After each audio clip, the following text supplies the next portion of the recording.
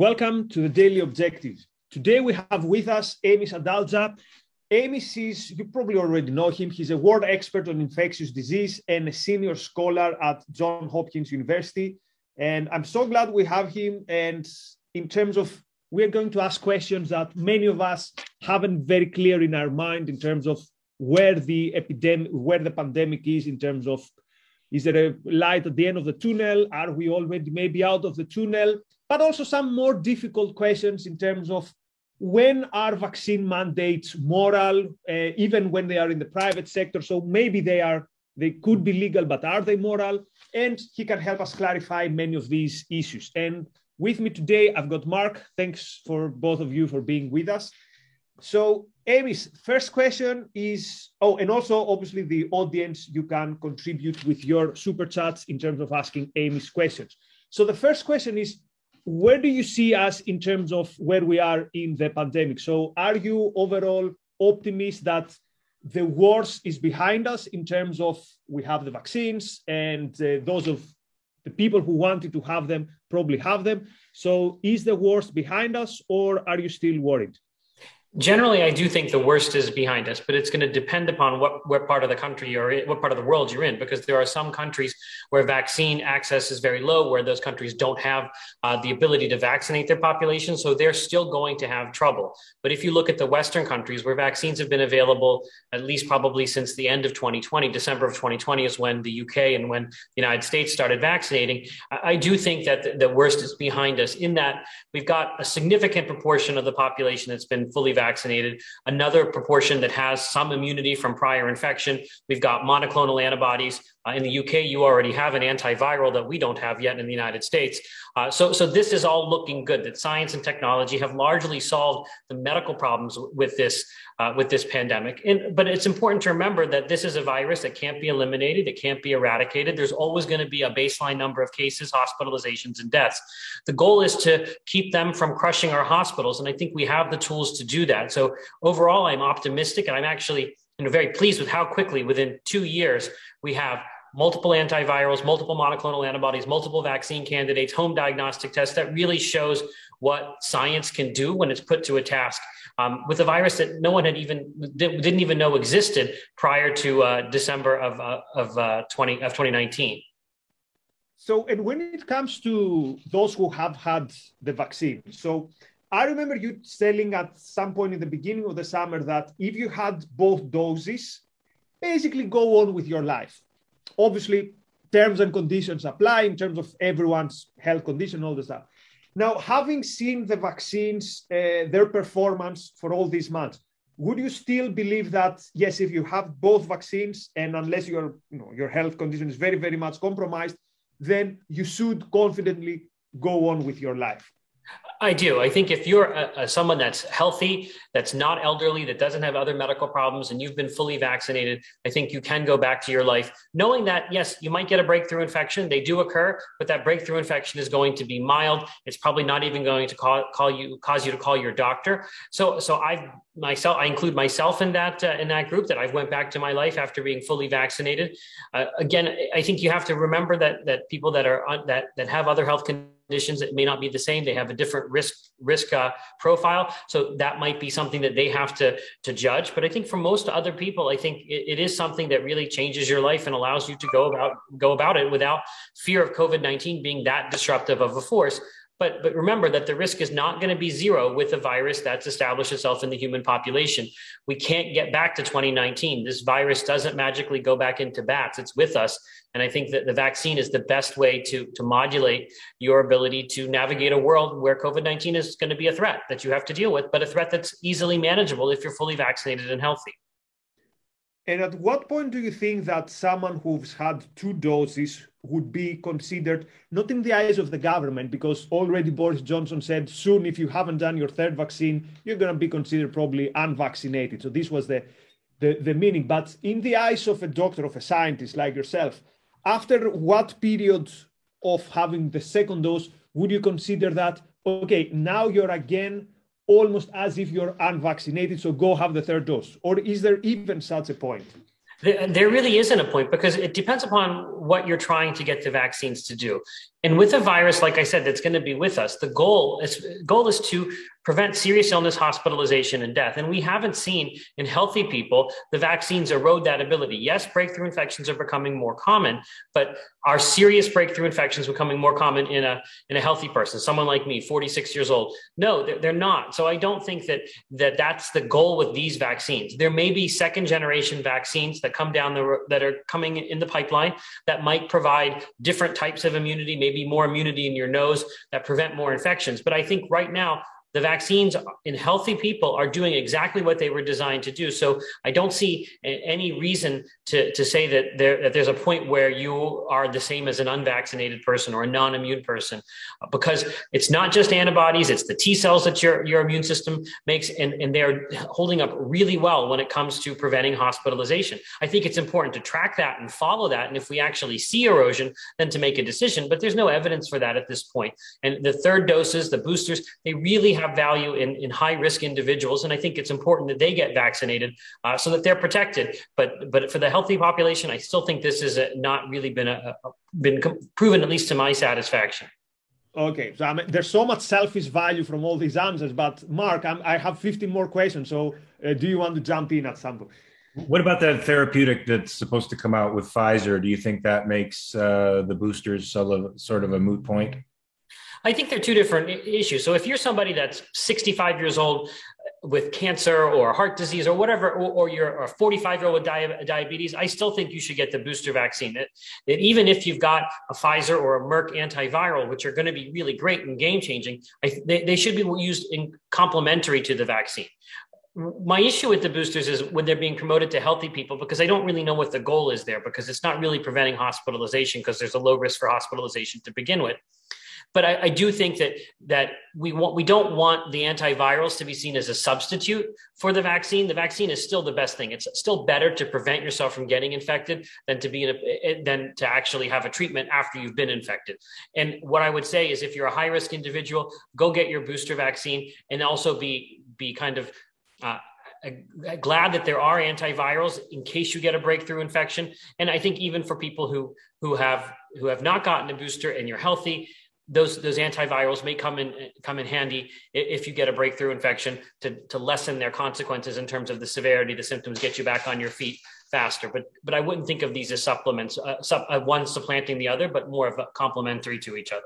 So is this sort of like the lay of the land that we have with the flu, where you have a flu vaccine and or antivirals and therapeutics for that, and the people who are at greater risk take the vaccine every year, in addition to using the therapeutics if they have to? Is that sort of the lay of the land now?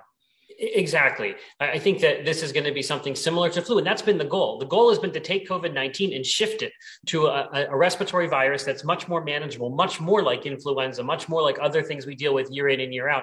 And the vaccines and the antivirals really do that. But what's interesting is that the vaccines and the antivirals for COVID-19 basically blow the flu antivirals and vaccines out of the water. They're just so much better. So I think we're in almost a better position with COVID-19 once we get more people to be willing to get vaccinated than we are with influenza, where our vaccine is sort of suboptimal and our antivirals are good, but not as incredible as the data from Pfizer and Merck look.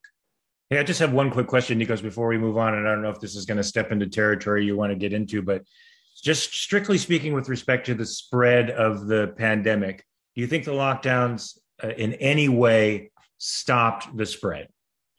It's a good question. So I think there's two different ways to look. There's a couple different ways to look at this, but yeah, if people don't interact and you've got a respiratory virus, yes, of course, that's going to bring cases down. Does it forestall what are the lock?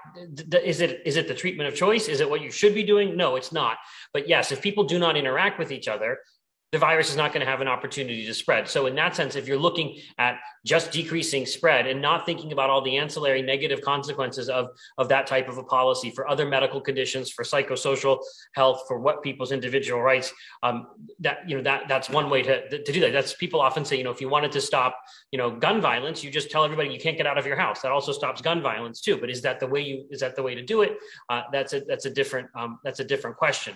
But what I would say, in places like the United States, where the shutdowns and the lockdowns were not really not done thankfully not done in the draconian manner. They were draconian enough as they were, that they weren't able to really to knock it down enough. But you clearly saw when people stopped social interaction, when you saw cell phone mobility data go down, cases went down because people weren't interacting. And eventually what ended up happening is some of that behavior started getting driven underground, and cases went up in places like California, even with strict lockdowns. But if you're asking, if you keep people apart forcibly, will they be able to transmit a communicable disease? The answer is no, they won't, because they need interaction.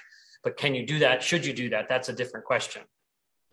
I think that makes sense. And we have some questions now that are addressed to the scientists, but also the intellectual. So we're going to get to some a bit more political questions. So let me read some super chats. Robert says, thank you for the sanity, Amesh. If anyone has missed Dr. Adalja's latest insights and recommendations, I highly recommend his Twitter feed and the linked articles from the last couple of weeks. Definitely.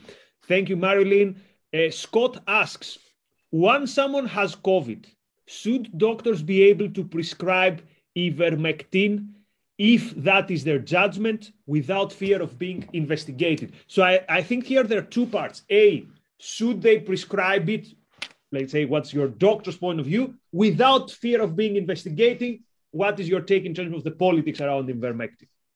So I do not think that there's strong evidence that ivermectin is an effective drug. I think that there is one trial that we're still waiting to see the results from, but I'm not impressed with the data on ivermectin. I think the studies that have shown benefit have been very flawed and not well done. And I think that there are better alternatives And what we've seen is ivermectin has become a political issue and not really a scientific issue. So it's become very, very difficult. And anytime I mention ivermectin and then I've not prescribed it to patients, I get a lot of hate mail and threats. So it's not something that's fun to talk about. Do I think that doctors should be investigated? So in the United States, for example, doctors can prescribe things off label all the time. As long as they're FDA approved already, they can do that. What I think, so I actually just before this got asked by somebody, a government official, about this exact question, if I would testify at a hearing about this. And I wrote a long email about this, trying to figure out exactly what the actual position that I hold is and what it should be. And I think when it comes to ivermectin, if people are prescribing it in lieu of saying, don't get vaccinated, I've got you covered with ivermectin, or don't get the monoclonal antibodies, I've got ivermectin for you, or they're coupling ivermectin with misinformation or disinformation, that's where I have the problem, where I do think that that's probably tantamount to malpractice. If you're saying, use ivermectin, but don't use the vaccine, or use ivermectin, don't use this other drug. That has been shown. That I think runs across a line of malpractice, and I do think that doctors should be liable for making poor treatment decisions, just like they are all the time with malpractice. So I think that this is a politically charged topic, but I think in general we don't want doctors prescribing things that don't work. And that happens all the time. People go into the doctor with back pain, and they get some muscle relaxant that there's not been any proven effectiveness. That happens all the time. And I think we have to distinguish that from when people are coupling ivermectin prescriptions with basically prohibiting or steering patients away from things that actually have been proven definitively, like the vaccines, like the monoclonal antibodies. So I think that's where I draw that distinction. And I don't think that I do want to preserve the ability of doctors to prescribe off-label. I think that's really vital. And I won't, I wouldn't oppose that aspect of it. It's just the malpractice part, when they're using ivermectin in lieu of things that are much, much more proven, or if they're using ivermectin in a way that, telling their patients, go get ivermectin from the veterinarian because I don't want to prescribe it. That's also, I think, a little bit over the line, because we know that when you give ivermectin in those high veterinary doses, people can get side effects. So, Amesh, one of the biggest tragedies, political tragedies around the pandemic is how the vaccines became part of the culture wars and part of politics. So now we see an elaboration of this, which is the so-called mandates and lockdowns for the unvaccinated. So first of all, two different things. Mandates for people to vaccinate, where technically the government doesn't tell you have to, otherwise I'm going to arrest you, but the government pushes some restrictions for people who haven't had the vaccines. And also what we see recently, for example, in Austria or in other European countries, something that looks like, to put it simply, a lockdown, a quasi-lockdown for the unvaccinated. So can you give us your take, A, on mandates, quasi-public mandates private mandates to different issues, but also your take on lockdowns or something that looked like a lockdown for the unvaccinated. So when it comes to mandates, I think we have to draw distinctions between private organizations and government. And there are many reasons, good reasons for businesses to say, we want our employees to be vaccinated because it keeps our employees safe. It keeps our workplace safe. It decreases disruptions because we don't have contact tracing, isolation, quarantine. We can advertise that we're a fully vaccinated workforce. So in terms of resiliency through the pandemic, I think that businesses have a strong case to want all their employees vaccinated and to require it as a condition of employment. And I've advised many companies long before people talked about mandates to do this, because I think it's absolutely a good measure to have in place during a pandemic where you have workforce stoppages. I consult with many companies. Some people can have 20% of their workforce out, some plants that are making vital things because they've got outbreaks there. Those can be minimized. Those can be decreased by doing this. So this is a clear, there's a business case for this.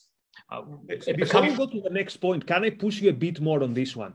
So someone would say, look, statistics show that the difference in terms of transferability is not dramatic between a vaccinated and a non-vaccinated. So, okay, I get that a private employer has the right to do so, but is it moral? Is it moral to push someone to do something that maybe they have personal reasons not to do? Personal reasons such as, for example, I already had an infection and I'm worried about autoimmunes, even if it's 1 in 300,000. So would you say that the fact that the vaccines have been life-saving, but in terms of transferability of the disease, they haven't scored maybe as high as the average Joe would expect? Would this make the case for the mandates less strong? Well, I would say that they do decrease transmissibility.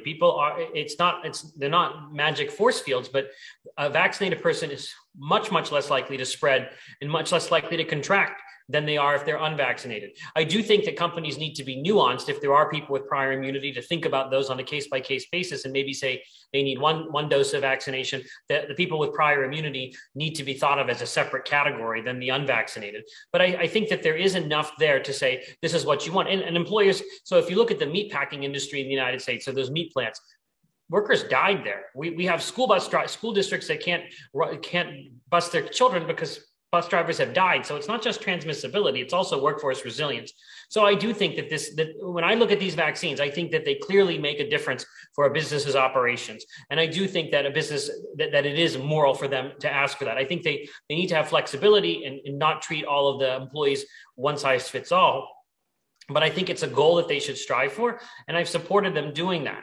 I think the issue is when it becomes muddled, when the government gets into it, and the government clearly wants these more of these mandates, even if a company might have wanted them on their own. Now it's being seen as the government pushing for this, because we've seen President Biden with the regulation that he's proposed by the Occupational Safety Health Administration, a regulation which I disagree with, that they're going that way anyway. So it's become very muddled. This is just like the school vaccine issue, where it's so muddled because there's government involvement in the schools. So whatever, it all gets looked at as the same thing when there actually is a legitimate case to be made for the vaccines in these situations, even if the government didn't actually want that to happen on its own. Mark, have you got any other difficult question regarding mandates? Because it's the thing which is on everyone's mind when it comes to the politics of the vaccines. Well, I mean, I agree with Amesh totally about the difference between the private and the public sector and the confusion between the two, because they're so enmeshed now. But I wanted to ask a question: how can libertarians like Tom Woods do whole shows on statistics that claim that there were really no differences in transmission between states that had hard lockdowns and states that had no lockdowns, making the case that these mandatory lockdowns actually had no real effect on the spread? That I actually agree with it. So if you look at states like Florida, where they did a lot better than most people would have expected based on their mitigation. States like California did a lot worse. So I think that there is a lot to be said about what happened in the United States.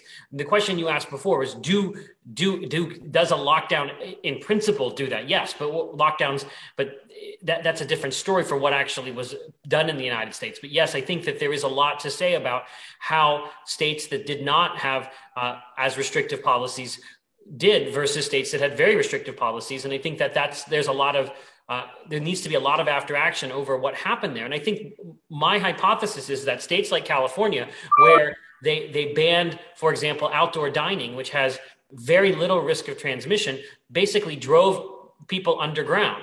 And they were saying, okay, we're not going to go to this restaurant and have dinner. Come over to my house and do it, which is indoors and more transmission. So this basically discarded a concept in public health we call harm reduction, where we tell people, yes, there's going to be risks if you do this. These are some tools to make it safer, knowing that we can't get the risk down to zero. In places like California, where they were really practicing what I call abstinence only, drove a lot of transmission underground, and they did a lot worse than they would have if they would have been a little bit more clear with the public. In states like Florida and Texas kind of went the other way, but did better than where you actually thought they would end up based on their policies. Maybe that's because of the way who got infected. Maybe young, healthy people got infected and they got a lot of population immunity that didn't translate into hospitals in crisis early on. Maybe because they're outdoors and they can do many activities outdoor because of the weather, and that decreased transmission. But states in Texas and Florida did get into trouble eventually with some hospitals in crisis, but they did a lot better than most people expected them to do. And I think that's an important point to make when we look at policies. But in general, the way the US responded with these quasi lockdowns in all 50 states, I don't think was well thought out. I think it was basically based on panic, because there was major abdications from the federal government with early on in January, February, March, where nothing was done, and governors got scared and used very blunt tools and just did not know what they were doing, and really caused a lot of damage with the way they handled this. And then they continued to handle it this way. They did the same thing again in the summer. They did the same thing again last winter, because they did not learn from their mistakes. So I think that in that sense, this was a disaster, that policy. And it always should be known that if you are going to a lockdown for your mitigation policy, that means you have failed, because that means that everything else that you could have done before you didn't do or did incorrectly, because in the WHO has actually said that a lockdown is evidence of policy failure. Mm. Now, how do you think the media was irresponsible in the way it's been treating this pandemic from the beginning?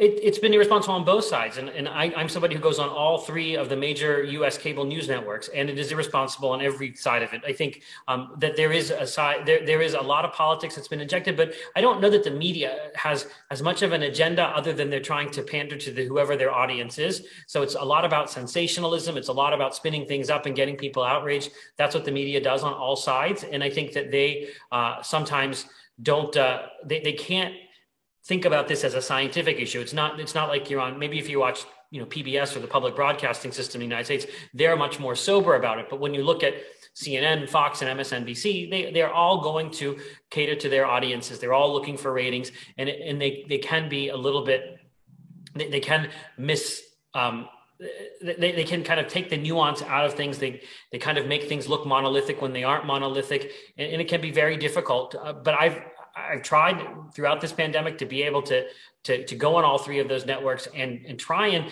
center it and say, this is what's actually going on. This is what my position is. This is what other people's positions are. There is controversy here over this. We don't know the answer to this. And sometimes that's hard, but I do think that in general, the media has become sensationalistic overall. I think, but they're basically responding to what the people want, as someone who's been in the media for 2 years straight now. So I think that they reflect the population, and that's how the population is right now. Sure. I have one more question, Nikos, before I move on. It's sort of anecdotal. I've heard of a few of my friends have contracted COVID. They have symptoms. They go to the doctors, and the doctors and or the hospital say, come back, essentially when you have to, when you're at the point where you probably can't, you're in such respiratory distress that you can't breathe. Now, is this a policy to not prescribe therapeutics right at the beginning of the contraction of the virus, and to do it only when somebody's on the verge of hospitalization? So the most effective therapeutics that we have is the most effective therapeutic we probably have is dexamethasone, a steroid. And that really doesn't work unless someone is so short of breath that they require supplemental oxygen. What we've lacked throughout this pandemic is easy to administer oral antivirals, which are coming with Merck and Pfizer, which failed with hydroxychloroquine, which failed with ivermectin. We do have monoclonal antibodies, which can be infused or injected. So people who come into the hospital and they're not sick enough, or they go to their doctor, they're not sick enough to be admitted, but they have some high-risk conditions. Maybe they're obese, maybe they're above 65, maybe they have asthma. Those people should be getting monoclonal antibody infusions that will actually prevent them from progressing to need hospitalizations. They were hard to get early on because you have to find someone that's going to infuse you. You've got to figure all of that out. Logistically, they can be difficult, but that's the only treatment we have right now for people who are not sick enough to be hospitalized. Hopefully, when we get these antivirals, they will do as well as they seem to look in the early data that we've seen. Nikos might have more experience because they're already available in the United Kingdom, but I think that that's really going to be something that's game-changing. When we have an oral antiviral that unequivocally works, that will be really a taming of this virus and shifting it towards a more milder, much more manageable condition. It really frosts me that a drug is available in Europe and not available in the United States. Didn't they do this with beta blockers that were available in Europe for something like a decade before the FDA cleared them in the United States? But it happens vice versa too. There are drugs here in the United States. Each regulatory agency works on a different path and a different pace. So I suspect that the U.S.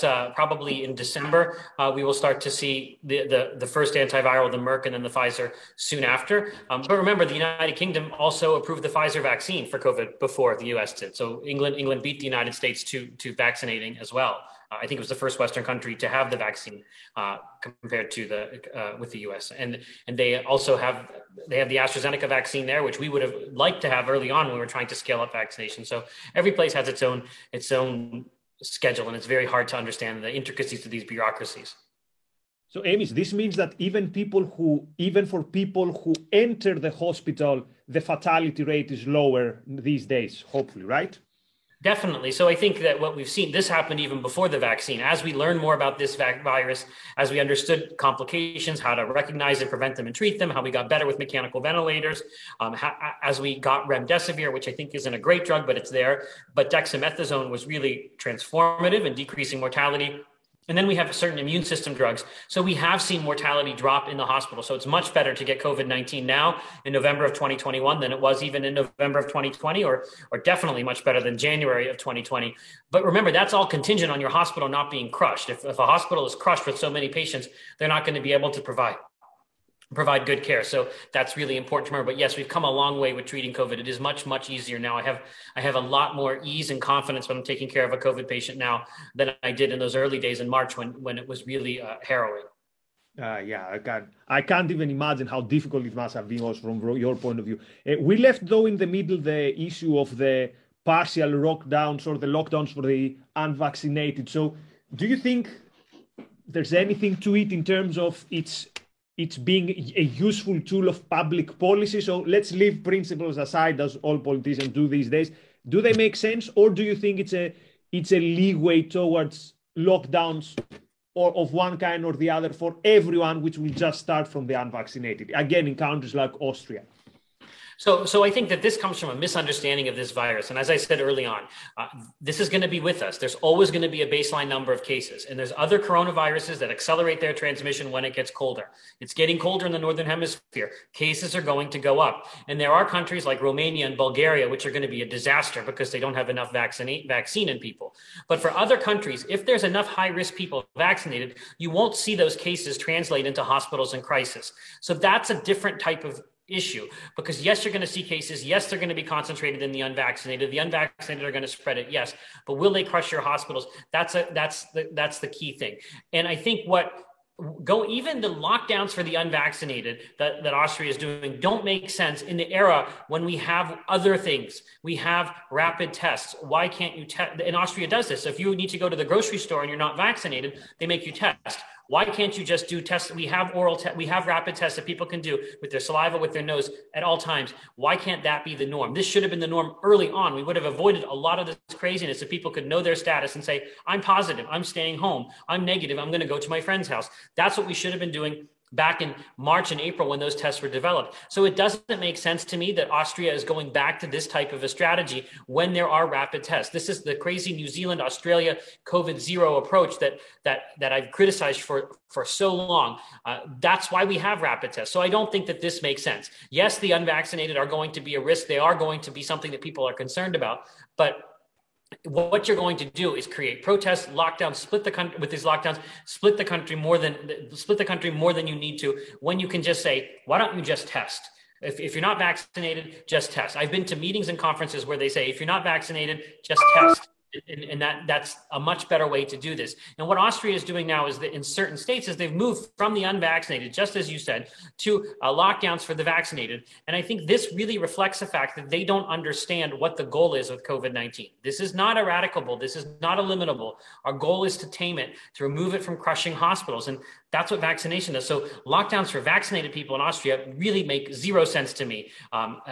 And I think that this, I don't know where this trend is coming from. It's not something that I think is endorsed by the majority of public health officials. And it just seems to be a panic and going back to the bad old days when we've got new tools that should update the way you actually think about COVID-19.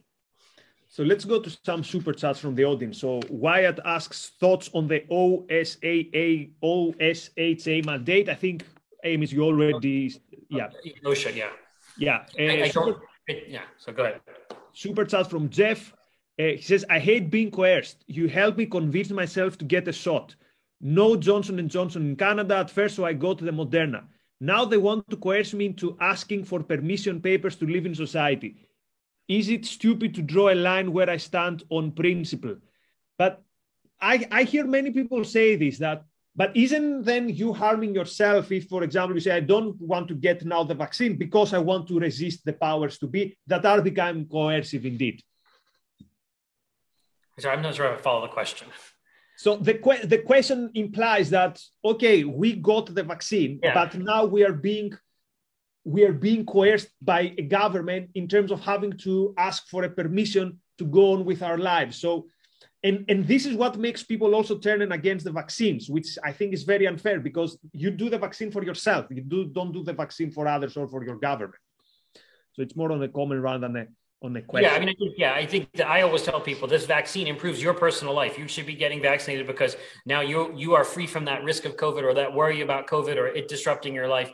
And I think for too long they kept saying, you're getting vaccinated as part of, for the community. But no, I got vaccinated because I wanted this vaccine. I got vaccinated in December of 2020. I was scrambling. I wanted it because I wanted it to improve my life. Vaccines improve your personal life. And I think that actually motivates people to get vaccinated. If you tell people get vaccinated because your country wants you to be vaccinated, that's not very compelling. What's compelling is get vaccinated because it's improving your life, just like an iPhone improves your life. That's a very good way to put it.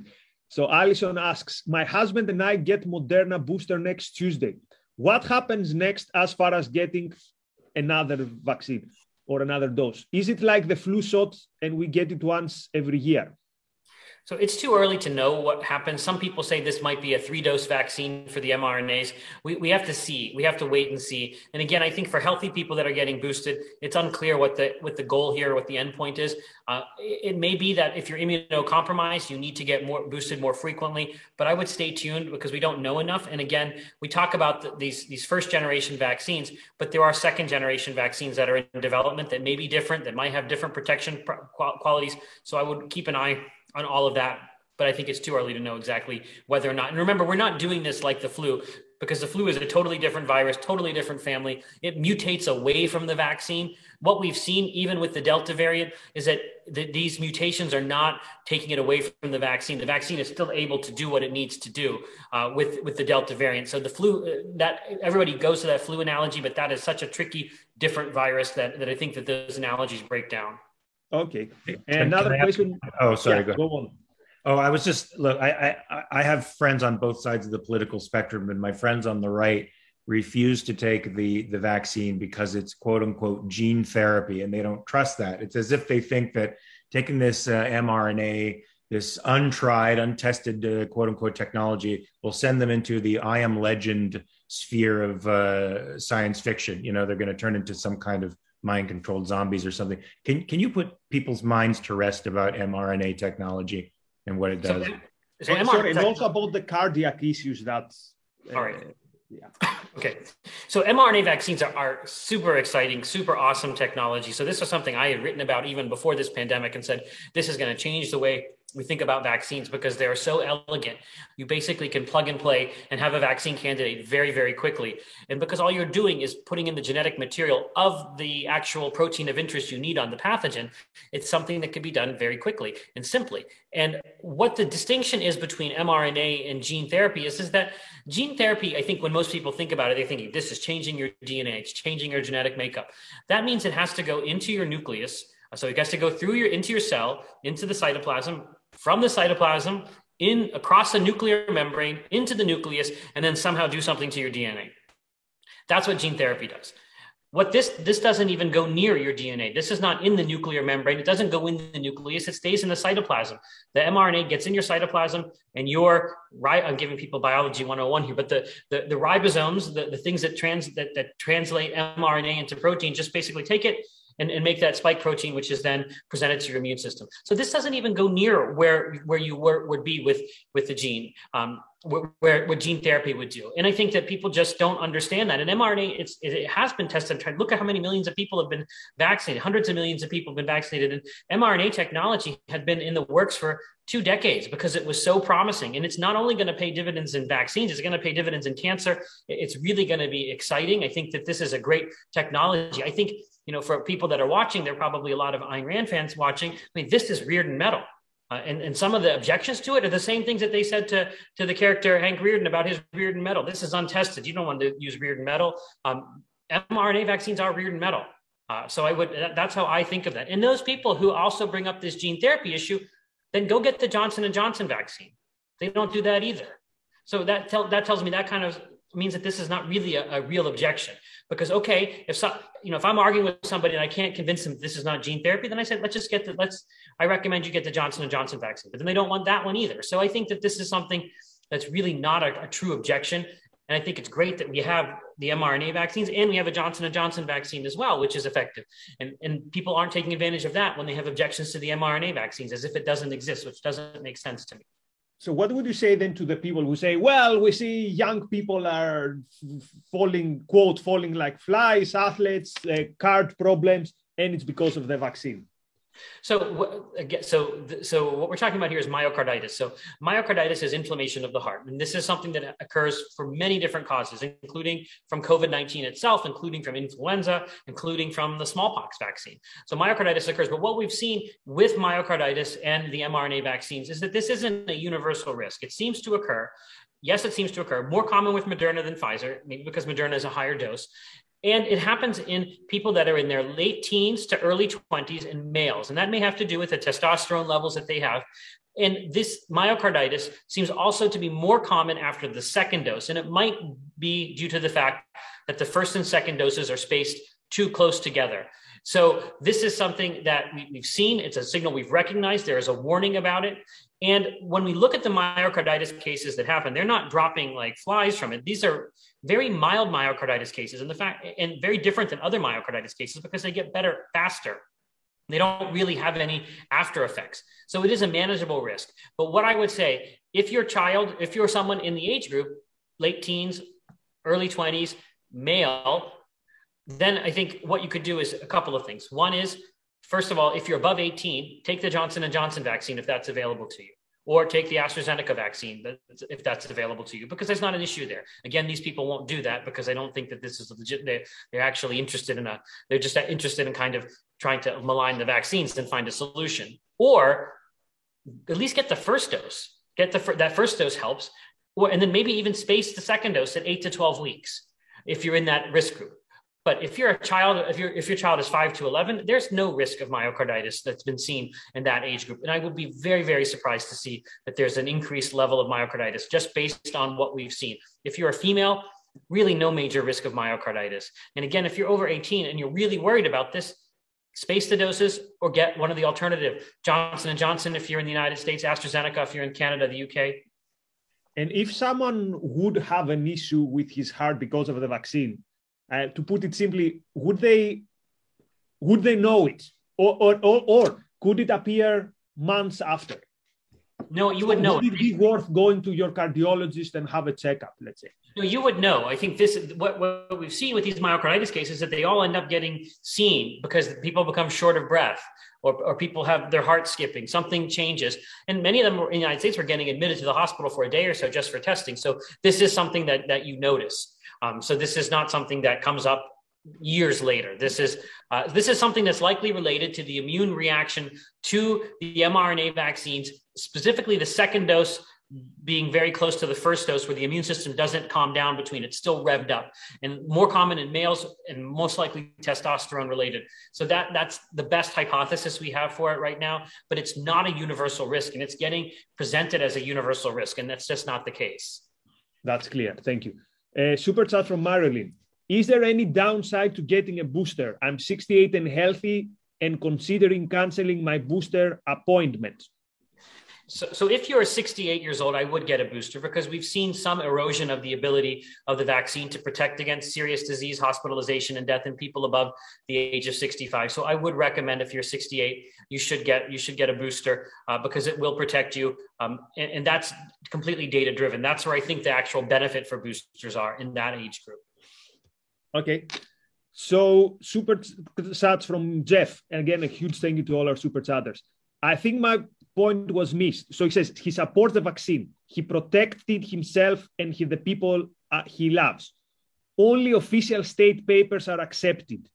It's in my self-interest to comply. Submission is my issue. I still feel locked down. So this is the idea that people said, look, again, I've taken the vaccine. I protected myself. I protected my beloved ones. Why does it still feel that my liberty is in jeopardy? Well, I think that this is strange for most people, that they have to have a vaccine card, or that gets asked. But this is not.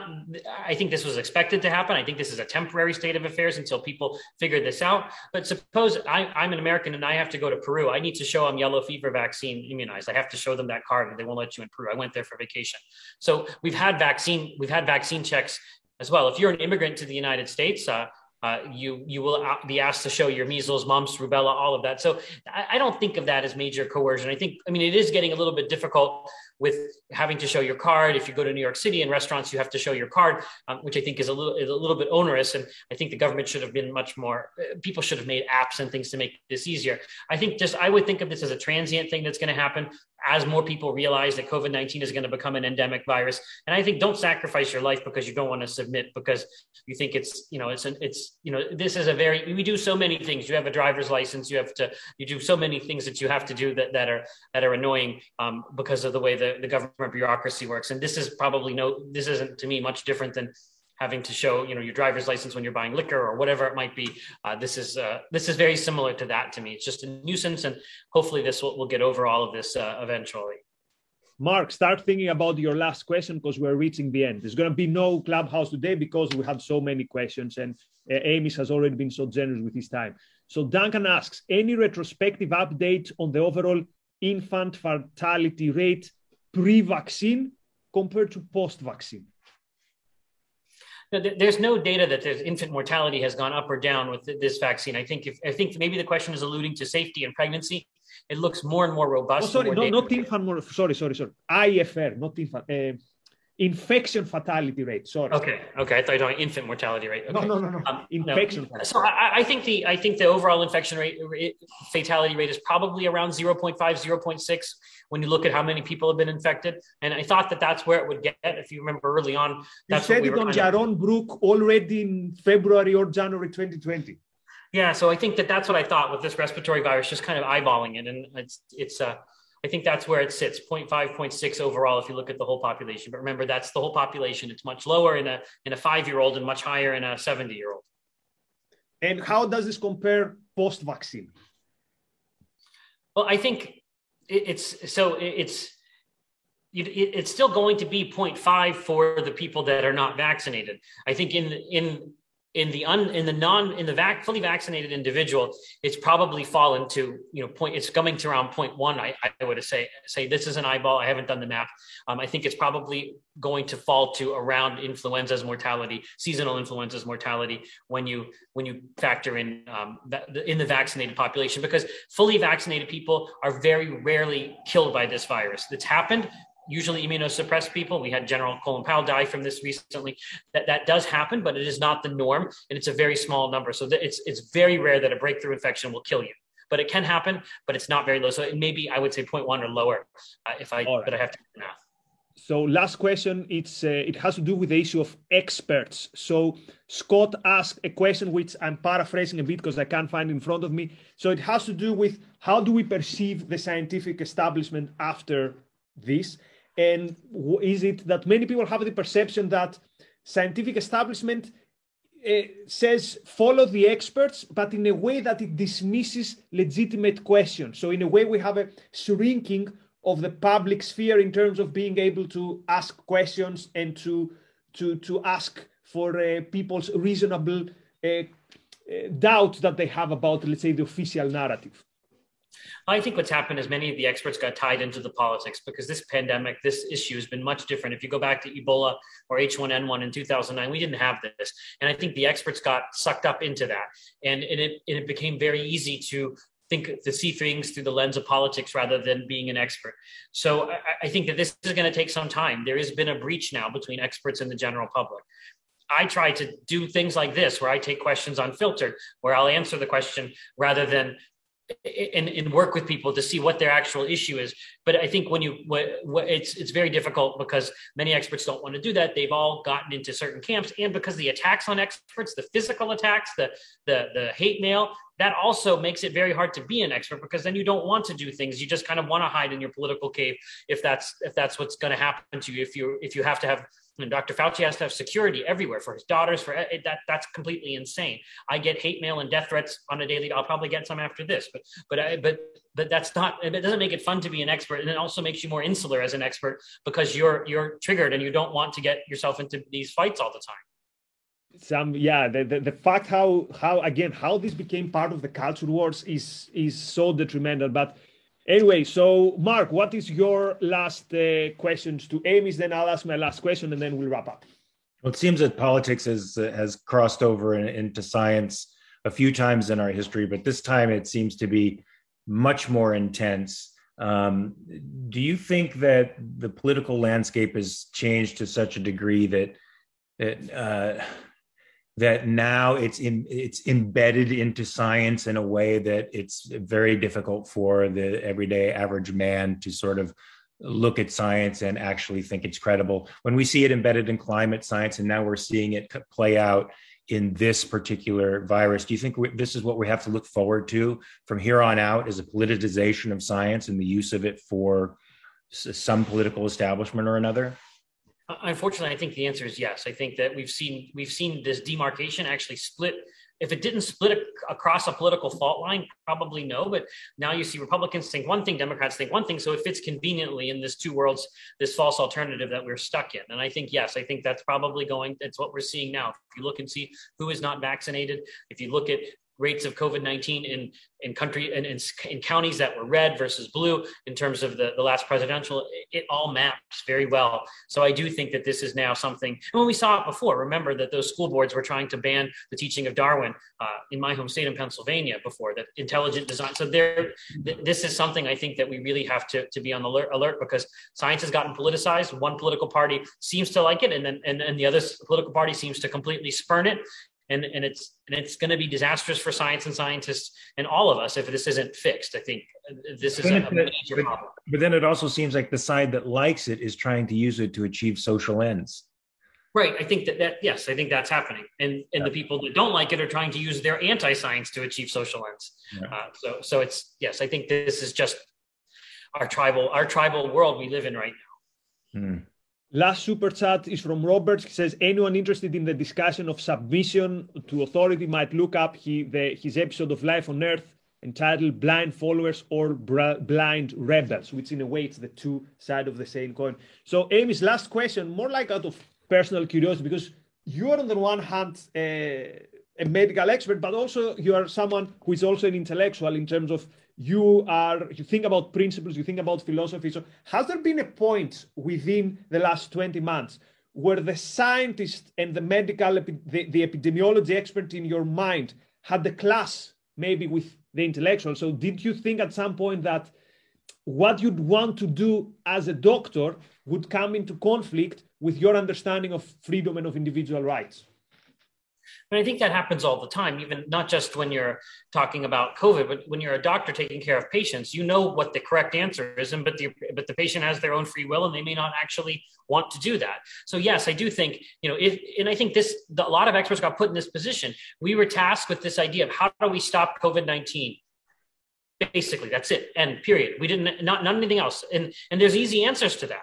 It's the hard part is thinking, how does that fit into individual rights and freedom and government and due process and doing all of that correctly? So yes, I think that it is hard. It is difficult to be an expert where there's certain tools that might be able to work, but they don't actually fit with what you actually think is the right way to do it. And so yes, that's been one of the hardest challenges, is trying to walk that line and try to be, to have integrity and stick to the principles that I believe in, while at the same time trying to deal with this horrible virus. And that's very, very difficult. So just to say a personal thank you, Amesh, because from the very first time, from February 2020 to the dark days of the beginning, I think, as many people have said, you've been a voice of reason at the same time. Not, I wouldn't say reassuring, but reassuring in terms of here's someone who, he's going to say the things as they are, and someone that we can trust, not based on faith, but based on, on your status and the things you say. And let me encourage people to go and watch, if it's available. I'm not sure if ARI has made available, your Ocon talk from this summer, where you gave, let's say, an overview of the pandemic, what we did right, what we did wrong. I think this is very interesting. And again, there are more super chats with thank you, but take this thank you from everyone in the community. We appreciate a lot what you're doing, and we've gotten a lot of personal value from this. So coming next, we've got Enjoy Parenting with Lisa Van Dam and Karen Steele. It starts in a few minutes. And Mark, thank you very much. Amesh, people can follow you on Twitter. You still write and speak often, and you give updates on your take on how this pandemic is going. So thank you very much for being with us. And we're very lucky that we have the privilege that we can have you here. So thanks a lot, and talk soon. Thank you. Thanks again. Bye. Bye-bye. Bye.